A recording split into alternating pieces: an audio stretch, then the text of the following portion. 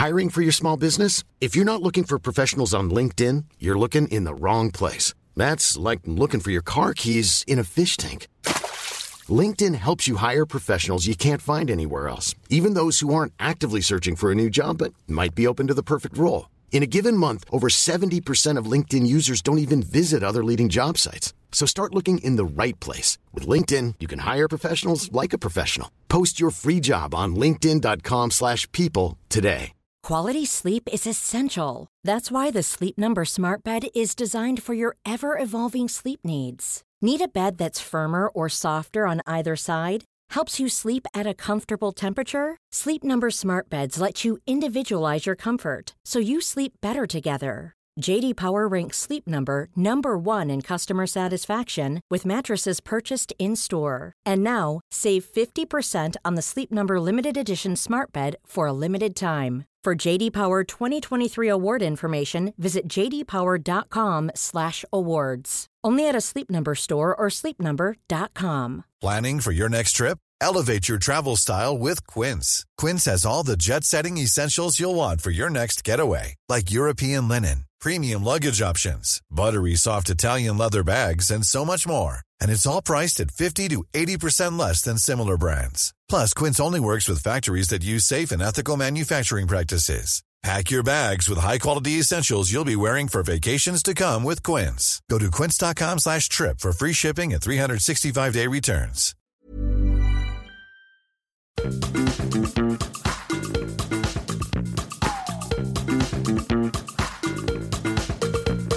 This is Reasons to be Cheerful with Ed Miliband and Jeff Lloyd.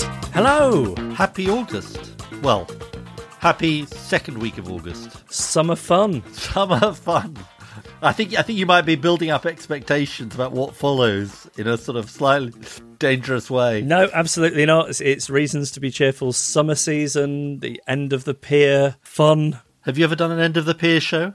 No, but I'd be up for it. I know that you're desperate to get back in front of a live audience again. We could do a tour of seaside towns. What do you think we'd be like at the end of the pier? I don't know, somewhere between Little and Large and Cannon and Ball. Just to pick two double acts off the top of my head. Hale and Pace. Hale and Pace, yes.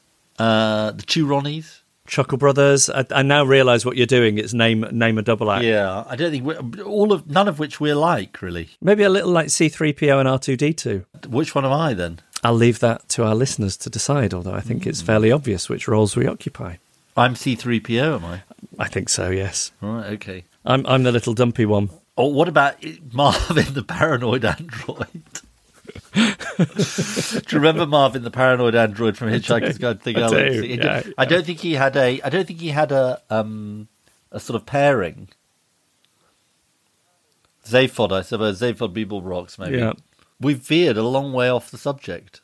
Should we have a course correction? Our only option here is a handbrake turn. What you're doing here is a very smooth. You're shifting the energy from one to the other. So you're maintaining high energy, but yes. So this August, we thought that the right thing to do was to talk about the climate crisis, and in particular the lead up to the very important talks that will be taking place in Glasgow in November. Known as COP26, the Conference of the Parties, which is where the countries of the world gather to discuss what they're going to be doing about the climate crisis. And we've got 4 episodes, basically, coming up. The first, the one today, tries to set the context to the climate crisis and indeed the COPs. And then we'll get on in future episode to the science, the politics, and the movements that are involved in trying to pressurise world leaders at the COP and indeed to pressurise world leaders to act on the climate crisis. But we're starting today with the context, and I think it is, we've got some really interesting, well-informed guests who I hope will shed light on what we're up against and something which is quite impenetrable, the COP, as to what it's all about. Listen, when I'm talking to people this summer, I want to sound like a serious-minded person who is across current affairs. I want to sound like I know what I'm talking about here when it comes to the COP. But obviously, I'm an idiot. So can you do me an idiot's guide to the COP? So the COP is the Conference of the Parties. Yes, now this is the first thing I don't understand. So it's called the COP, but it is the United Nations Climate Change the Conference. United Nations Framework Convention on Framework Climate. Convention on. So why isn't it called UMFCOC then? That's not the thing to say at the party. Okay. Particularly not if it's a party where people are sort of COP experts. Well, look, the UNFCCC is the framework, the convention, which then set up the Conference of the Parties, which is this annual meeting that takes place. Now, forget about all of the sort of malarkey around it, as Joe Biden might say. What do you need to know? You need to know that Paris was the most successful COP, right? Because it set the world there agreed a whole set of things, but in particular that it would seek to limit global warming to 2 degrees and take action to try and keep global warming to 1.5 degrees. And that's 1.5 degrees centigrade. So that's a very, very Celsius in your language. So that's like Paris, that's the first port of call at the party, right? But Paris was quite a long way into it. I mean, so the Paris was quite a long way into it. The first one was 95, but COP 1 was 95. The reason it's called COP 26 is it's not COP 21 because it's 2021. That's the sort of bit where you've had 2 glasses of wine trying to explain it to people at the party. But you can definitely go to the first one being in Berlin. Okay. And so one of the people we're going to be talking to today was there. Wow. In Berlin. And has the T-shirt. And has the memorabilia, so that's a sort of little tease. So Berlin was really important. It was preceded, just to complicate things a bit further, by the Earth Summit of 1992. Yes. The Earth Summit in Rio, which you will have sort of vaguely remembered, which established the UNFCCC and all of that. Now, okay, but because I think at this point you might well have lost your interlocutor at the party, but assuming that you haven't lost them, they might be saying to you, well, okay, that's very interesting, Jeff. Not. But what's Glasgow all about? And the key thing to realise about Glasgow is it's about closing the gap between the high-level ambitions of the world to keep global warming to 1.5 degrees centigrade or Celsius and the individual pledges that countries have made, which added up to something approaching 3 degrees of warming. A review mechanism was built in to the Paris Agreement to say countries have to come back every 5 years and say, well, how do we, if you like, match the high-level ambitions we made with the aggregate of all the pledges made by countries. Now, so is the COP a little bit like the parents' evening, where you go and see how you're doing, and there's pressure because this event is coming up to have made some change? Yes. So you've got it's quite important to be at the parents' evening, right? But what thing I was going to say was that COP 26 was due to be last year in Glasgow, but obviously because of the pandemic, it got postponed. I'm going to introduce something else. This is like when almost everybody's left the party and there's sort of only one guest. No, that's not how I'm seeing it. Like the people are sat at my feet as I'm regaling them with this information. So when I first became a minister, this was in the run-up to Copenhagen. One big COP was 1997, Kyoto. John Prescott was there. It was an important agreement. In Kyoto, there was a division between so-called Annex 1 countries, who were in Annex 1 of the agreement, and non-Annex 1 countries. Annex 1 countries were developed countries who had to cut their emissions, and non-Annex 1 countries were countries that were not necessarily going to cut their emissions, but were going to take actions to sort of help tackle the climate challenge, recognise that developing countries, were still on the development path and so on. Now, that division has been is no longer there.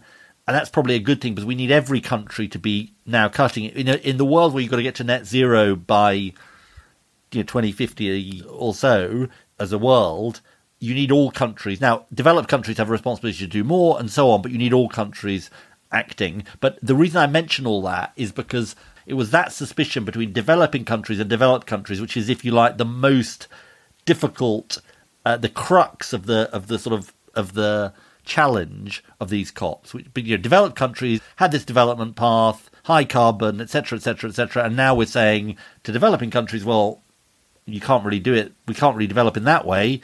We've got to develop in a zero carbon or low carbon way. That's the biggest challenge, I would say, of the whole thing, and the whole thing is, how the world tackles the climate crisis. The big thing also to bear in mind is countries may set net zero targets for a long way into the future, but what really matters, and our listeners will know this, is that we're in the decisive decade now.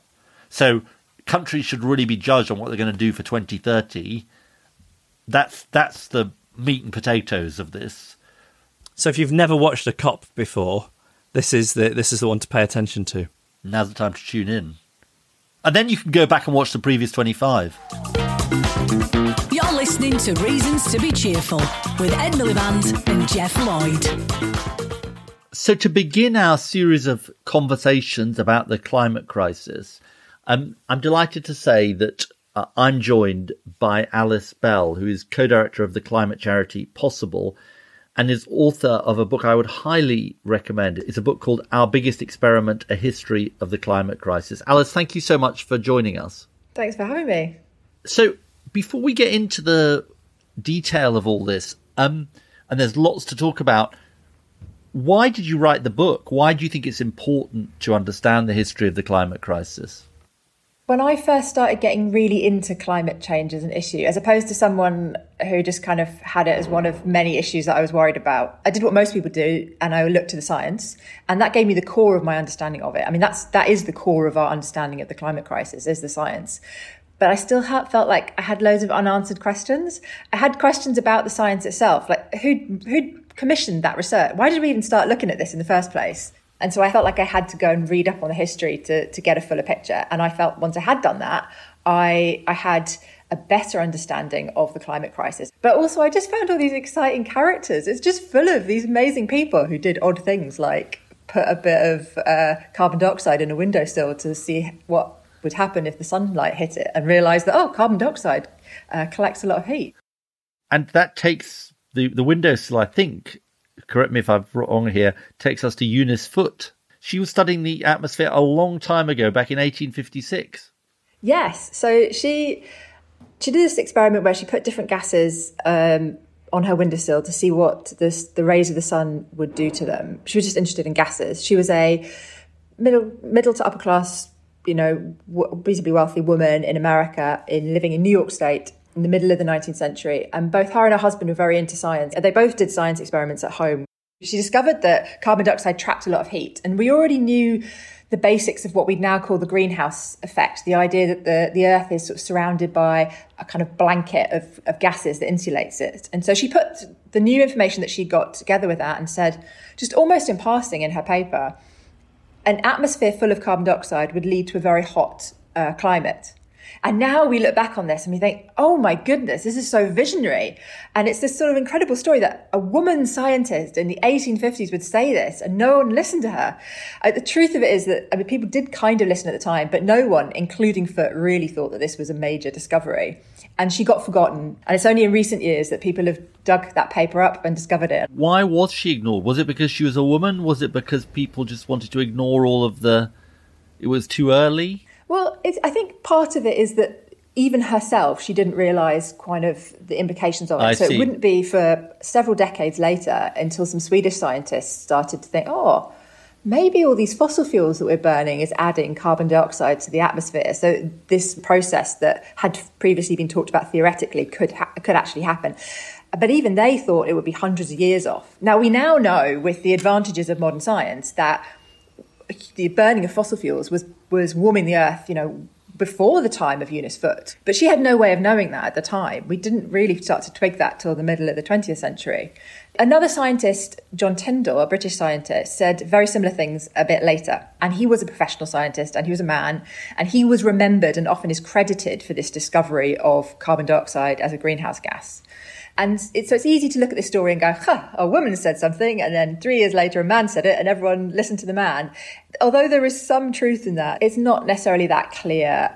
He was famous for lots of other things, and so he's already in the history books, and we already know to look at him and put his picture in textbooks. Now, back to sort of more recent times, how has the scientific awareness developed over time around global warming, and when did the consensus start to form? So, as I said, we had these sort of ideas floating around in the 19th century, and then in around about mid to late 1930s, a engineer called Guy Callender, who his day job was working out how to burn lots of fossil fuels to make electricity. But in his evenings, he liked to do temperature maths. That was just what he did to relax, along with cycling and gardening. He liked to get a load of temperature data and do maths on it. And he put together temperature records that the Smithsonian held for several decades, about 4 decades before then. And he said, we have already warmed the Earth by about a third of a degree global warming, and that he connected that to rising carbon dioxide levels. And so this thing that had previously been seen as like something that might happen in like 400 years, he was like, no, this is happening already. He was initially dismissed, but then after the war, there was a lot more money and resources, particularly in American science. There was a couple of other bits of new research that suggested people should look at this issue again. And people went back to it in the mid-50s. In terms of the consensus... Just before you go to the consensus, talk about Frank Capra. Frank Capra's famous for musicals, correct? Frank Capra musicals. So he made It's American... it's an American... It's a Wonderful Life. It's a Wonderful Life. Yes, he's most famous for that. He got into a little bit of a strop about with Hollywood after It's a Wonderful Life and kind of went off to do some television. And he had a real interest in science. And so he wanted to make some amazing TV shows sponsored by one of the big American companies that relied on a lot of R&D to celebrate science and technology and inspire a new generation of people to be scientists. And he had these incredible, lush, semi-fictional documentaries, and one of them is about the weather, and in it includes a whole section about how, because of things that we're doing with our industry, basically burning fossil fuels, humans are warming the Earth. And it's there, and this is 1958. And people often say, okay, yeah, well, the scientists knew it in the 50s, but this didn't talk to the public. Well, actually, they did. Also, from around the same time, there was a great BBC special made in the late 50s, and this big special that was one of the most expensive TV shows that the BBC had ever done, and it's fronted by Prince Philip, and it again also talks about the glaciers melting and sea level rise and the sorts of statements about climate change that, to me, I think is something that's very 80s, but was there in the 50s. And then talk to us about the 70s into the 80s and what then happened. So gradually, more and more scientists did work on it. There were still some scientists who didn't believe it, as is the nature of science. When you've got a new idea, it takes a while for it to kind of move its way around.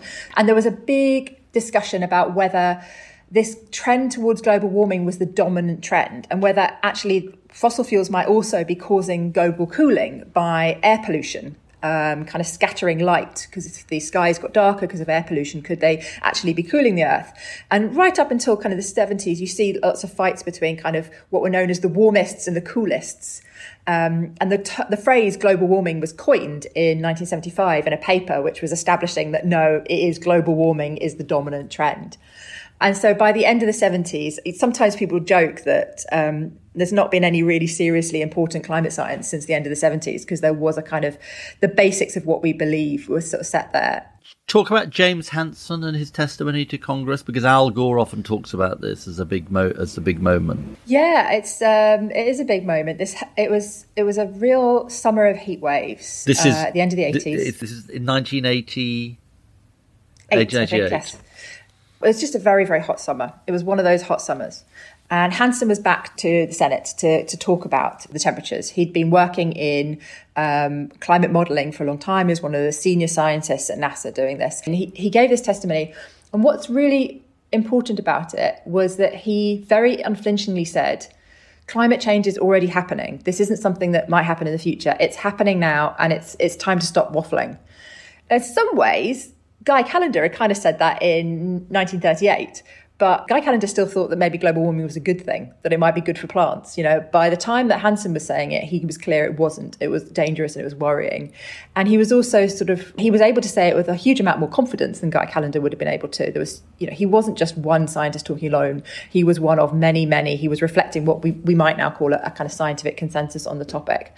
And it was the first time climate change made a splash in terms of the news. It wasn't a secret, but it was the first time it made a kind of TV splash. Now, this scientific truth doesn't sort of exist in a vacuum, and your book makes that very clear. I'd like to talk about two different sort of forces, if you like, that sort of kind of could have been mobilized or were mobilized in different ways in this. First of all, let's talk about the fossil fuel industry, because they are aware early on, because they're doing their own research and scientific discovery about this. It's pretty clear, isn't it? It's not coincidental that sort of uncertainty gets thrown up. It's a political strategy, isn't it? Yeah. So one of the things that I think it's important that everybody appreciates, and has been written about before by lots of people, particularly it's a fantastic book called Merchants of Doubt by Naomi Orist and Eric Conway, is the fact that we might well have just, in the sort of 80s, it maybe took us longer than it needed to in terms of taking action on climate change. But with this big testimony from Hansen and people like Thatcher gave several speeches in the late 80s, kind of calling for climate action, we were starting to move towards having a global treaty on the topic. We're getting ready for the big Earth Summit in 1992 in Rio. We were building institutions like the IPCC. Groups of scientists were getting really organised together like that. And the oil industry got worried. They were like, oh, whoops, we've got a real threat to our business here. And they strategically decided to try and do whatever they could to delay it. And they took a trick out of the tobacco industry's playbook. It was a PR strategy applied by the tobacco industry in the 50s to fight against the link between smoking and cancer, which was to just sow the seeds of doubt. So this kind of natural skepticism that exists in science anyway, with some people having different ideas or thinking it's more important to look at something else or going, oh, what about cooling? These are all questions that it's important that scientists have and make.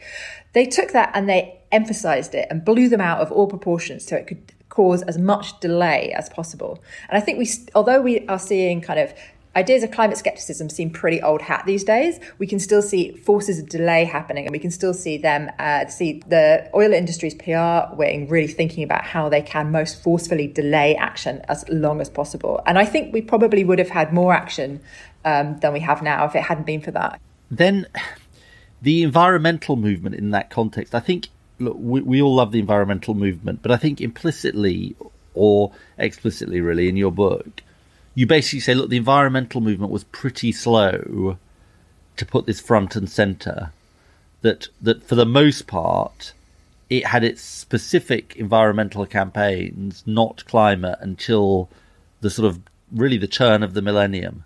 I don't know if this is partly just me being a bit defensive because I'm a climate campaigner as my day job, and I don't want to feel like I was letting us off the hook. Maybe I went for them harder than I should have because they're my friends and sort of me. But I do think they were a little bit late.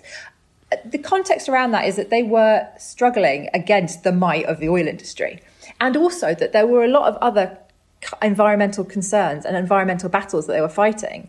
I understand why the kind of explicit climate movement didn't happen until a bit later, but it was a bit late. And I think there might also be some explanations in, I don't know if it's necessarily a fault on one side or the other, but I think that in some areas of ecology, the green movement and the scientific community had very good links. The green movement has always been very much of the scientific community and part of the scientific community, but then can have quite a difficult relationship with it at times too. And the groups of people who were talking about climate change tended to be the sorts of scientists that didn't talk to green activists, who didn't feel like they were their sort of people. They were more the sorts of people who were more comfortable talking to military funders and the government, not activists, which is slightly different from some other areas of the green movement. I think this has changed a lot over time, but there was a different dynamic. We obviously want to focus on this COP, the Conference of the Parties. We've obviously got COP26 in Glasgow this year. Talk to us then about the history of internationally coordinated action on the climate crisis and how the first UN processes came about. We had the first sort of semi-international conference on it in 1961. It's the first conference on it, and people came from different parts of the world to talk about it. But you didn't really get a huge amount of international work on it till the late 70s, early 80s. So you had scientific conferences initially that some politicians were invited to, and then you'd have more political ones that scientists were invited to. And people realised this was really valuable, and there was going to be a need to have international political conversations about this topic, that this was a topic that you couldn't just leave to nation states alone, but we needed cooperation on. People were talking about the need for some kind of global treaty on carbon dioxide emissions, if nothing else. In 1992, they had this agreement. They set up a treaty called the UNFCCC, the UN Framework for Climate Change.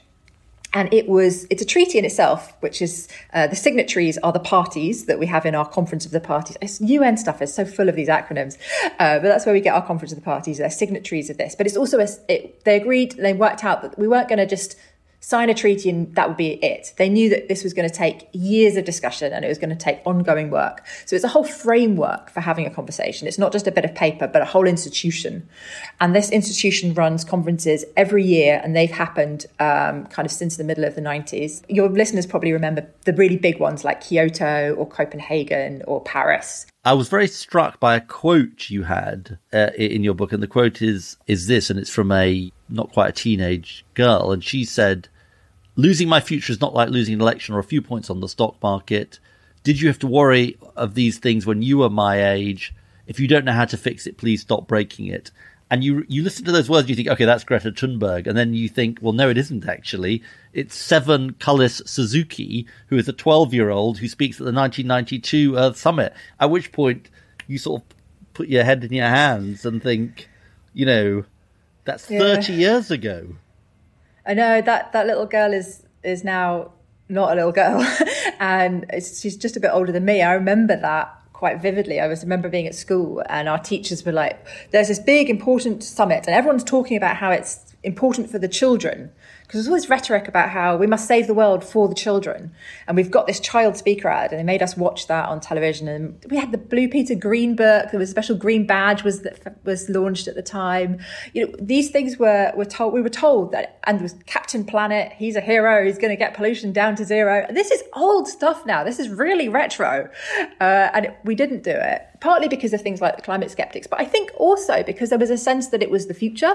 And I think we allowed ourselves to think for too long that climate change is a future issue, rather than appreciating that futures have a habit of catching up with us. Yeah. Time happens, it speeds up. And that future that she talked about in 1992 is now a past. And as you completed this book and talking about this book, what do you think are the big lessons we need to learn from history as we kind of look forward and try and get to grips with the climate crisis in this decisive decade? I'd say a few things. One is that we didn't just choose to burn fossil fuels. We chose to go around building the fossil fuel industry, or let it being built in a particular way. And actually, I'd say the oil industry were full of some really awful people doing some awful things before they got interested in climate change. So, people put a lot of attention on this moment in the 80s where they invested in climate skepticism. Rightly, we should put a lot of attention on that. But it wasn't the first time they'd been a bit evil, If we had constructed the oil industry in a different way, if different people had been running it, maybe they would have reacted to climate change in a different way.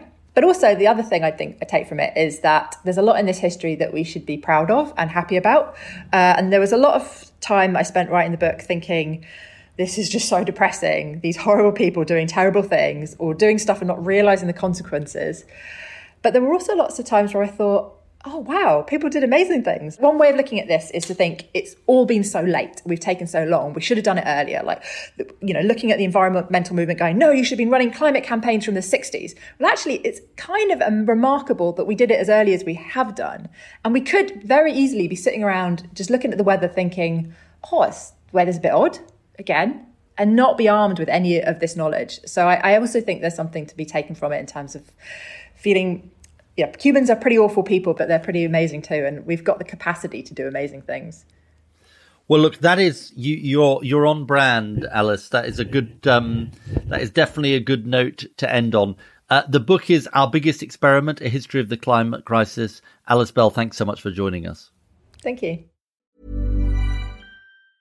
Jewelry isn't a gift you give just once. It's a way to remind your loved one of a beautiful moment every time they see it. Blue Nile can help you find the gift that says how you feel and says it beautifully, with expert guidance and a wide assortment of jewelry of the highest quality at the best price. Go to BlueNile.com and experience the convenience of shopping Blue Nile, the original online jeweler since 1999. That's BlueNile.com to find the perfect jewelry gift for any occasion. BlueNile.com.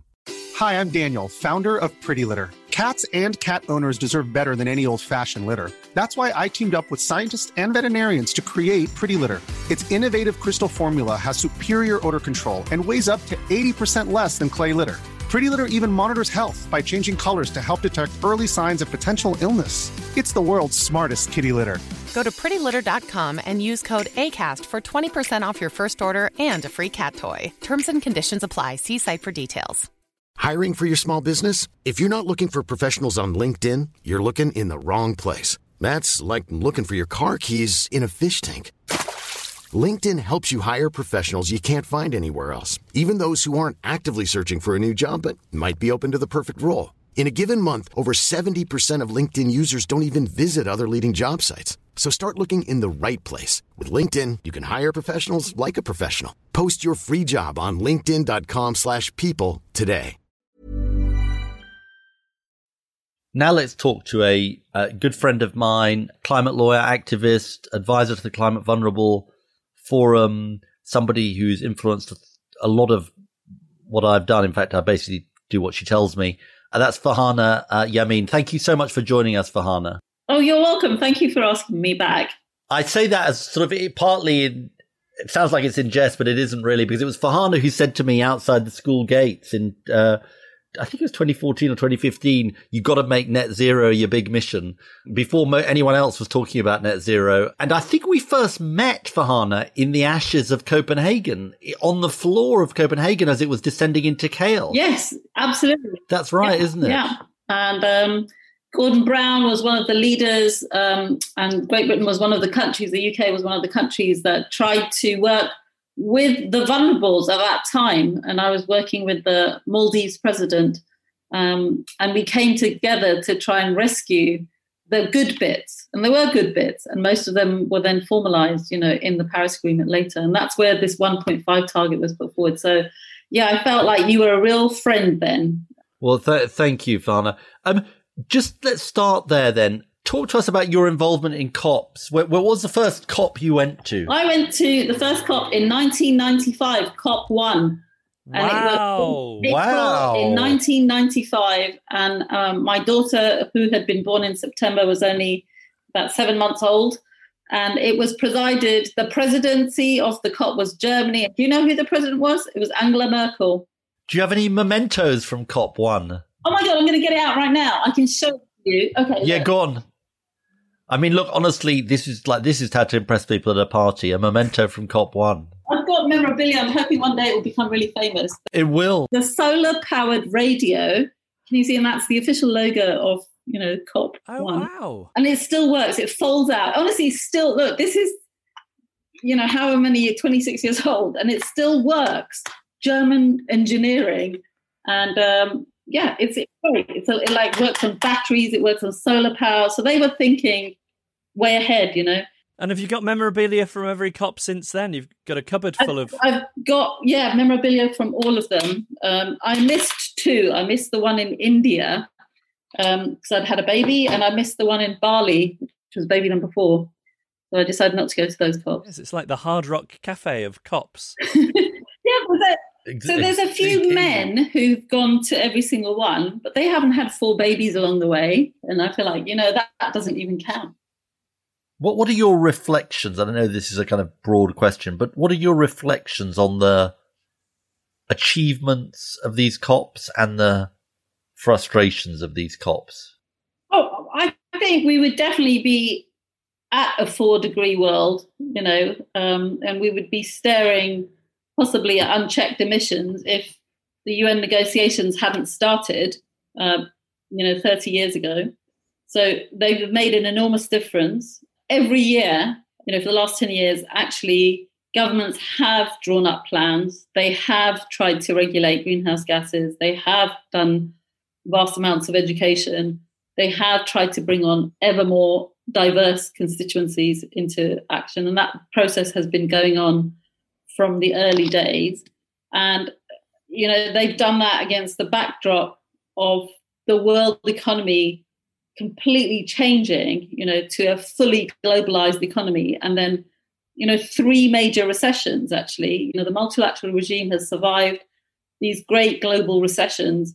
Back in the early 90s, when Kyoto itself was being negotiated, the East Asian economies were tanking. Kyoto was 1997, just for our listeners, yeah. And I've got all my, they won't show on the podcast, which is a real shame, but here's my Kyoto Protocol that was printed with a typo.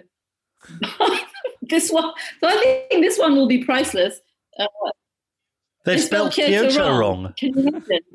But the point is that actually, then we have this massive recession, with the global financial meltdown, and we're still at the tail end of austerity, and that's survived. And then we've survived and seen off, this hugely well-funded campaign by industry to obfuscate, confuse the science and to delay action. So actually we've come through that. And I'm pointing these out because, last time we met, you said, why are you so cheerful? And it's because actually there are reasons to be cheerful. I mean, I think what's so interesting about this is that for all its frustrations, you feel that the COPs have produced some positives. Farhana Yamin, thank you so much for joining us. We will hear more from Farhana in the coming weeks. And next, we are talking to Pete Betts, who worked with Ed at the COP summit in Copenhagen and was the UK and EU's chief climate negotiator for a number of years. Pete, let's kind of start with brass tacks. If you're on a train and you get talking to somebody and you mention that you've been a lead negotiator at COP summits, and then they say, oh, tell me about that. What's that like? How do you describe the job? What is that role? It's hard to describe a COP. A COP is a vast annual gathering. It's the biggest multilateral process, 200 countries. The COPs happen over 2 weeks, and there are negotiators, ministers, businesses, civil society, because it also now is a kind of trade fair as well. So you've often got 30 or 40,000 people milling around for 2 weeks. Nobody has got the overview of everything that's going on. I mean, your job as a negotiator is to try. I mean, when I was working for the UK and for the EU, my job was always to try and get, as an ambitious outcome as I could for the climate. When you go to these COPs, Pete, what's your emotion? Is it dread, enjoyment, fatigue, all of those? Yeah, all of those. When I was a negotiator, I'm no longer a negotiator. Certainly, all of those. I mean, it is a slog. And I certainly, when I first went to a COP, I was a little bit like an 8-year-old in football, chasing the ball all over the park, wherever it was. And, by the time it was halfway through, I was utterly shattered. It is a grim effort of endurance. You're doing 16-hour days for 2 weeks, and sometimes you're doing all-nighters, and you have to pace yourself. So you've got to make sure you got to make sure you know what you want, but also you've got to make sure you're standing at the end when others might fall by the wayside. Pete, can I ask, what was the first COP you ever attended? COP4 in Buenos Aires was the first, in 1998 was the first one I attended. Which has been your favourite COP? In terms of outcome, I think the EU made a determinant impact probably at COP17 in Durban in 2011, where essentially the EU were pushing US, China and India that we wanted the outcome for the upcoming treaty that would be in Paris to be a legally binding treaty. And that was being resisted strongly by US, China and India. And we basically held firm with a lot of vulnerable countries and managed to, one by one, face them down. So that was probably the one where we made the most impact. Of course, Paris was also a big COP because that's where we landed the final deal. And I guess as an outsider to all this, I sometimes wonder if all the hard work goes on before the summit, and then a lot of what is going on there is the rubber stamping and the handshaking and the photo opportunities. Like, how much actually happens there at a COP summit? When you don't do the prep well, you end up with Copenhagen, where we hadn't really worked out where the landing grounds could be, and as a result, there were mismatched expectations, and it didn't reach an agreement. Paris was the opposite. We'd done an awful lot of prep. We knew where the landing ground is. You still had to get there, and there was still a room for manoeuvre, but an awful lot of the ground had been cleared. Glasgow is a very different COP in that the formal agenda to be negotiated it's quite long, but it's quite technical and detailed. And the really big issues are around how you get countries to raise their ambition on their emission reduction pledges, and how you deliver finance and support to developing countries. And an awful lot of the action on those issues will have been decided well before the COP. And can you talk to us a bit about, I mean, those are the issues, but why is it such a crucial one? There's a lot of weight placed on this COP. Why is this perhaps the most important one, really, since the Paris Agreement? So Paris was a treaty. It provided a treaty framework, so that was a very big step forward. But it also got commitments from pretty well all the world's big economies to reduce their emissions. And those were significant, but they weren't remotely enough to put the world on track by the year 2030 for keeping the temperature increase below 1.5 or even 2 degrees. So we all acknowledged that at the time, the world acknowledged that. And Paris created this 5-year cycle whereby every 5 years, countries were expected to ratchet up the ambition of their emission reduction commitments. And Glasgow will be the first time where that 5-year ratchet is applied. So that will really test whether that ratchet really works. Well, look, Pete Betts, thank you so much for joining us. Send us your ideas or suggest a guest for a future episode. Email reasons@cheerfulpodcast.com. Find us on Facebook or tweet @cheerfulpodcast. Thank you for listening to the first of our COP specials. Hopefully that has given you an introduction to how we got to where we are on the climate crisis, as well as some background on the COP. Next week, we are talking about the stakes at COP26. We're speaking to a climate scientist and 2 guests from countries particularly vulnerable to the effects of the climate crisis about the urgency of taking ambitious action on it now. We should thank our guests, Alice Bell, Farhana Yamin and Pete Betts. And we will be hearing more from Farhana and Pete later on this month. It's worth mentioning that we put out a call for suggestions for these episodes of who we should talk to, and one of our listeners, Izzy Stopford, emailed in to point us towards John Lang, who just happens to be her fiancé. Now, John works for the Energy and Climate Intelligence Unit, and he is on a mission to make climate change radically accessible. And you must go and look at these. They're brilliant. He's created some really clear infographics which will guide you through the COPs and the climate crisis more widely.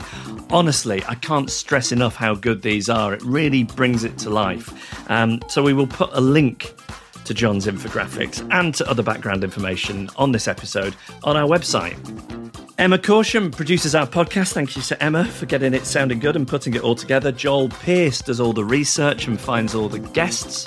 Joel is supported by Joe Kenyon at Goldfish.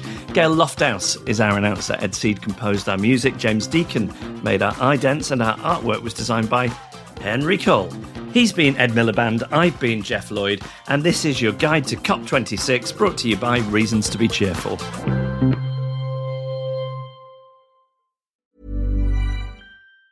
Hi, I'm Daniel, founder of Pretty Litter. Did you know cats tend to hide symptoms of sickness and pain? I learned this the hard way after losing my cat, Gingy. So I created Pretty Litter, a health monitoring litter that helps detect early signs of illness by changing colors, saving you money and potentially your cat's life. Pretty Litter is veterinarian developed, and it's the easiest way to keep tabs on your fur baby's health right at home. Go to prettylitter.com and use code ACAST for 20% off your first order and a free cat toy. Terms and conditions apply. See site for details.